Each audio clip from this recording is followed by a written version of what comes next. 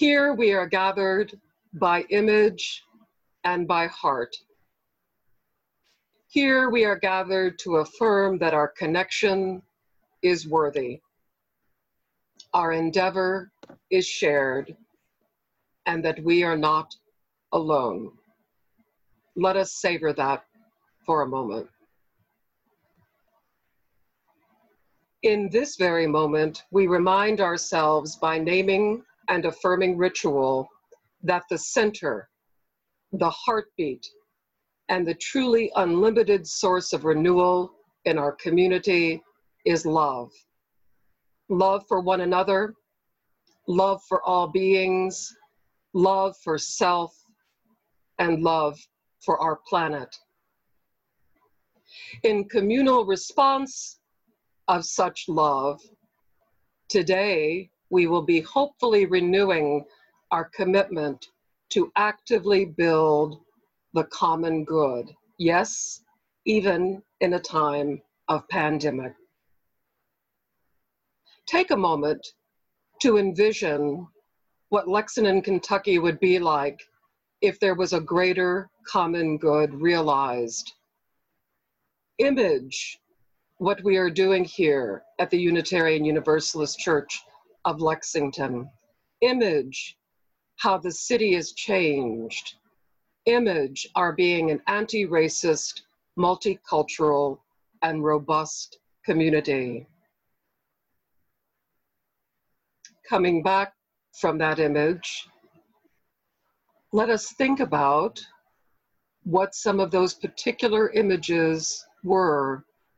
For me, I was dreaming of a Lexington, Kentucky, where mass transportation was not just every hour, but every 15 or 20 minutes, where there were bus routes and lines all throughout the city, where there wasn't an area that was underserved, where it was 24 hours a day, where mass transportation was perhaps even free, where there was equitable and affordable housing for all, where our food banks would not worry about empty shelves because everyone would be out of poverty, no one would be experiencing hunger. Those are some of the images that I was holding on to for building a common good here in our hometown. Let us remember not just my articulation, but your articulation of what that common good would be like. Let all of those images be a guide and a directional beacon for collectively building the common good here in our beloved hometown. Let us now look back and remember over the decades, even centuries, where we have come from as a faith. The Unitarian Universalist pursuit of the common good has been our galvanizing, centering purpose for over 500 years. As a non-creedal experiment in religious liberty, we have boldly envisioned a world where difference does not determine equal access, where all can receive education, where we're all free to experience happiness, freedom, justice, and peace. That is what we are charged as Unitarian Universalists to build our lives upon. That good news of seeking a greater common good truly is our gospel. Over 200 years ago, Unitarians and Universalists were here in the Ohio Valley in central Kentucky. You may recall, if you've heard me preach before, that I believe our stories, our narratives are at the heart of our self-understanding as a community. I now have some homework for you. I charge you to find out why our congregational bookstore is called the Holly Bookstore. Find out more about Horace Holly and his leadership at Transylvania University, and then go on to find out more about Mary Austin Holly, his remarkable wife and partner, who was sister to Stephen Austin, the founder of Austin, Texas. As we mourn the recent passing of our beloved Bob Strauss, one of our founding members here at UUCL, who played an instrumental role in the creation of the University of Kentucky Medical Center, did you know, in connecting those two dear souls, that Horace Holly in the late 1700s and early 1800s helped to create a medical school right here in Lexington, one of the first west of the Alleghenies. Access to health care and training of medical health professionals is an essential element in creating the common good. Also, building the common good was first reflected in our efforts of religious education. Extending throughout what was then the Western frontier, Unitarians and Universalists created Sunday schools to empower children who could not access an education. We always had more than theological content to our religious education. Some of those leaders that I lift up, and I actually keep their images before me, one of them is Caroline Bartlett Crane, one of the first women ministers on the Western frontier, who at People's Church in Kalamazoo, Michigan, which she helped to found, didn't just help create the first all-city kindergarten, she also went on to make sure that clean water was accessible for everyone. Those are the sorts of foremothers and forefathers that we can be inspired by when we are seeking to create the common good. So as Caroline Bartlett Crane knew the importance of early education, we know, though, that education has its limits in a culture that then and now impedes and traumatizes, particularly the lives of people of color. Back to our present reality and now looking forward to the broader horizon, what can we actually achieve as a virtual congregation in pursuit of building the common good, building beloved community? Well, we are taking part in one of those things that we can do virtually, which is worshiping together. In worship, as in this very moment, we lift up and ascribe worth to the ideas which will inspire and bolster our efforts to be a community of care for one another, and a community of care for the greater world. Wouldn't it be lovely in all the years coming forward that when anyone in Lexington, Kentucky thought of UUCL, they first thought there was and is a community of care. Virtually, we can affirm and pledge ourselves anew to the Unitarian Universalist covenant-centered values embodied by hope, love, joy, justice, and courage. With such a covenantal promise at the core of our community, we are compelled to thoughtfully assess where we actually are in regard to those values. These times we are living in compels us to do this self-check. Racial violence is at a boiling point, which is a painful reminder that white supremacy culture must be changed. Hear me when I say that. White supremacy culture must be changed. I, as a Unitarian Universalist religious professional, are not calling you all individually white supremacists, but we must acknowledge that we are a part of a white supremacy culture. Such a culture change begins with deepening relationships with those community partners and community agencies that are doing amazing anti-racist organizing right here in town and nationally. Yet to be the best partner that we can be, we must do our own work beforehand. Such work is reflected in the efforts here at UUCL in the 8th Principle Task Force, the Beloved Conversation series, and more. And all of those efforts to change the way we think and know ourselves to be are essential. As a denomination, we began a concerted effort to understand where we are as a faith, seeking to dismantle white supremacy culture.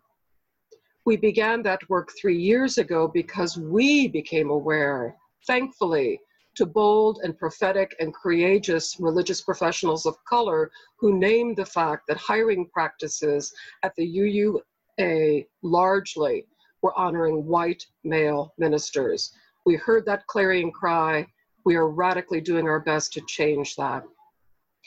We are seeking a beloved community in the greater world that compels us to strive and create those glimmers of beloved community here at UUCL and in the National Unitarian Universalist Association. An endeavor that requires strength, resilience, joy, and love extended over time. It also requires us to go deeper, to seek culture change in Unitarian Universalism. Such culture change comes with centering questions. Since that time, in 2017, our Association of Congregations has been on a shared endeavor to explore such centering questions, an endeavor to understand the changes needed to truly become an anti-racist faith which helps to dismantle white supremacy culture. With that intent, the Commission on Institutional Change was created in 2017. Maya?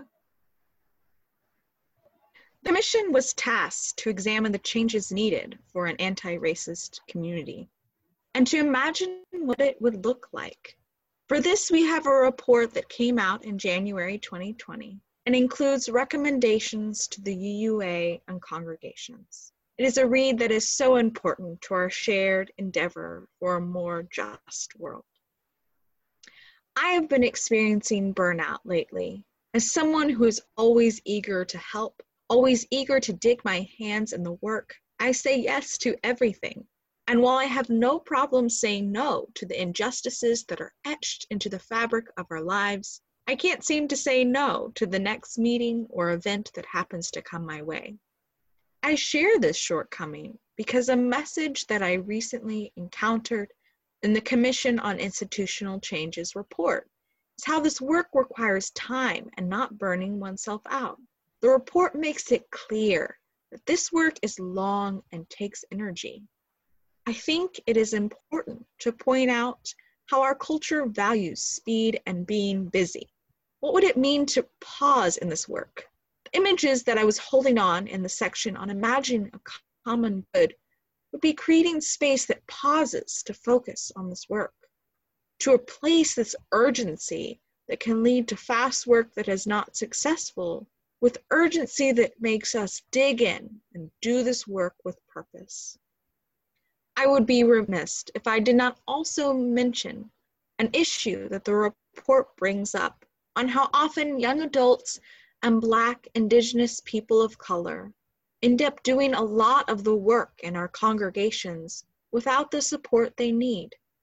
As someone who falls into both of those categories, I'm reminded that a way to remedy this is to do more collective work. We encourage the individual search for truth and meaning, and we often place the importance of justice work on our own shoulders rather than doing this work together.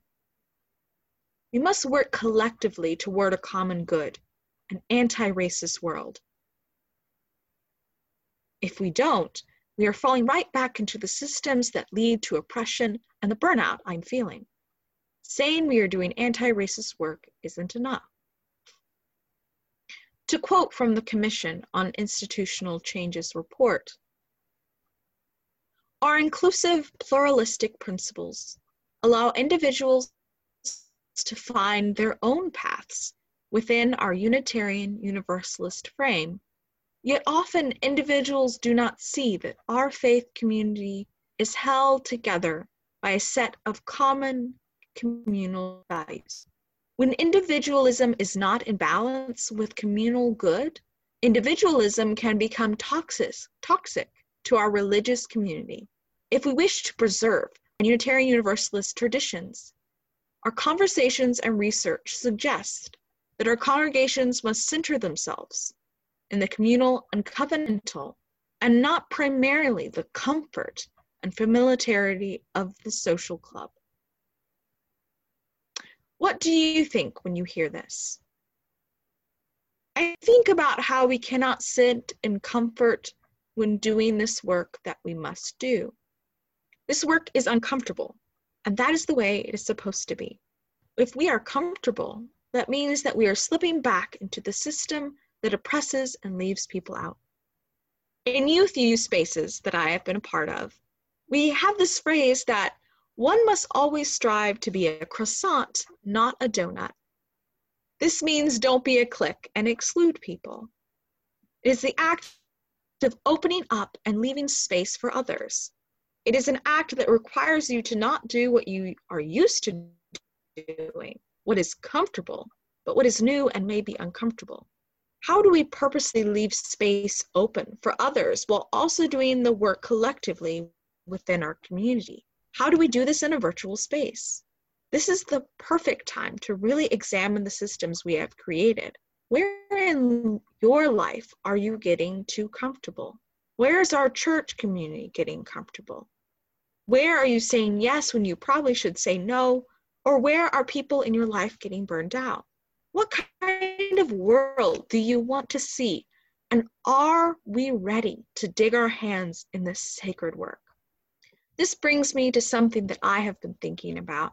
I have been doing a lot of dreaming of what our world could be, what the beloved community we want to work toward can look like. I think dreaming is important because it gives us a way to truly see our shared future. It gives us hope and renewal to see what we might create. It also creates tools to make practical decisions on how we move forward. In an exercise I did with the Sunrise Movement, we envisioned what the world would look like with the environmental changes we wish for. My takeaway was that collective endeavors were the heart of the dream. What do you see us doing together?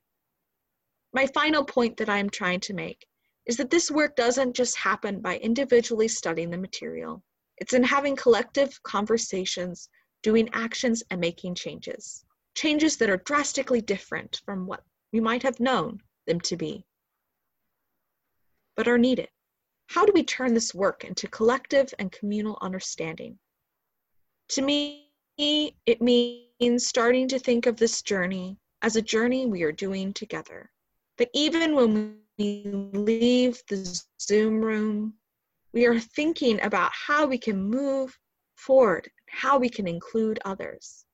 This is sacred work, rooted in our faith, our covenant, and requires energy and devotion. What does that mean for you? Earlier in our worship service, we sang, "For all that is our life, we sing our thanks and praise, for all life is a gift, which we are called to use to build the common good and make our own days glad." In the last few months of COVID-19, a gifted and beloved colleague of mine, Reverend Carlton Elliott Smith, who serves as the lead in the Pacific Western region on Congregational Life staff, wrote a blog post, which I quote here. "All life is a gift. You are part of a network of congregations, communities, and leaders who care for one another and need each other to survive. You are part of a faith that is committed to peace, liberty, and justice for all, especially when inequality and greed seem to be the order of the day. You are part of a universe that is abundant with possibilities, including this extraordinary chance to reshape societies and cultures such that the focus is on our shared humanity rather than on our shared commodification of each other's lives. For this reason, in this time of severe uncertainty, we can still claim that life is a gift. There will be good that will come out of these difficult times, and together we will make it so, in faith, and may it be so. Amen."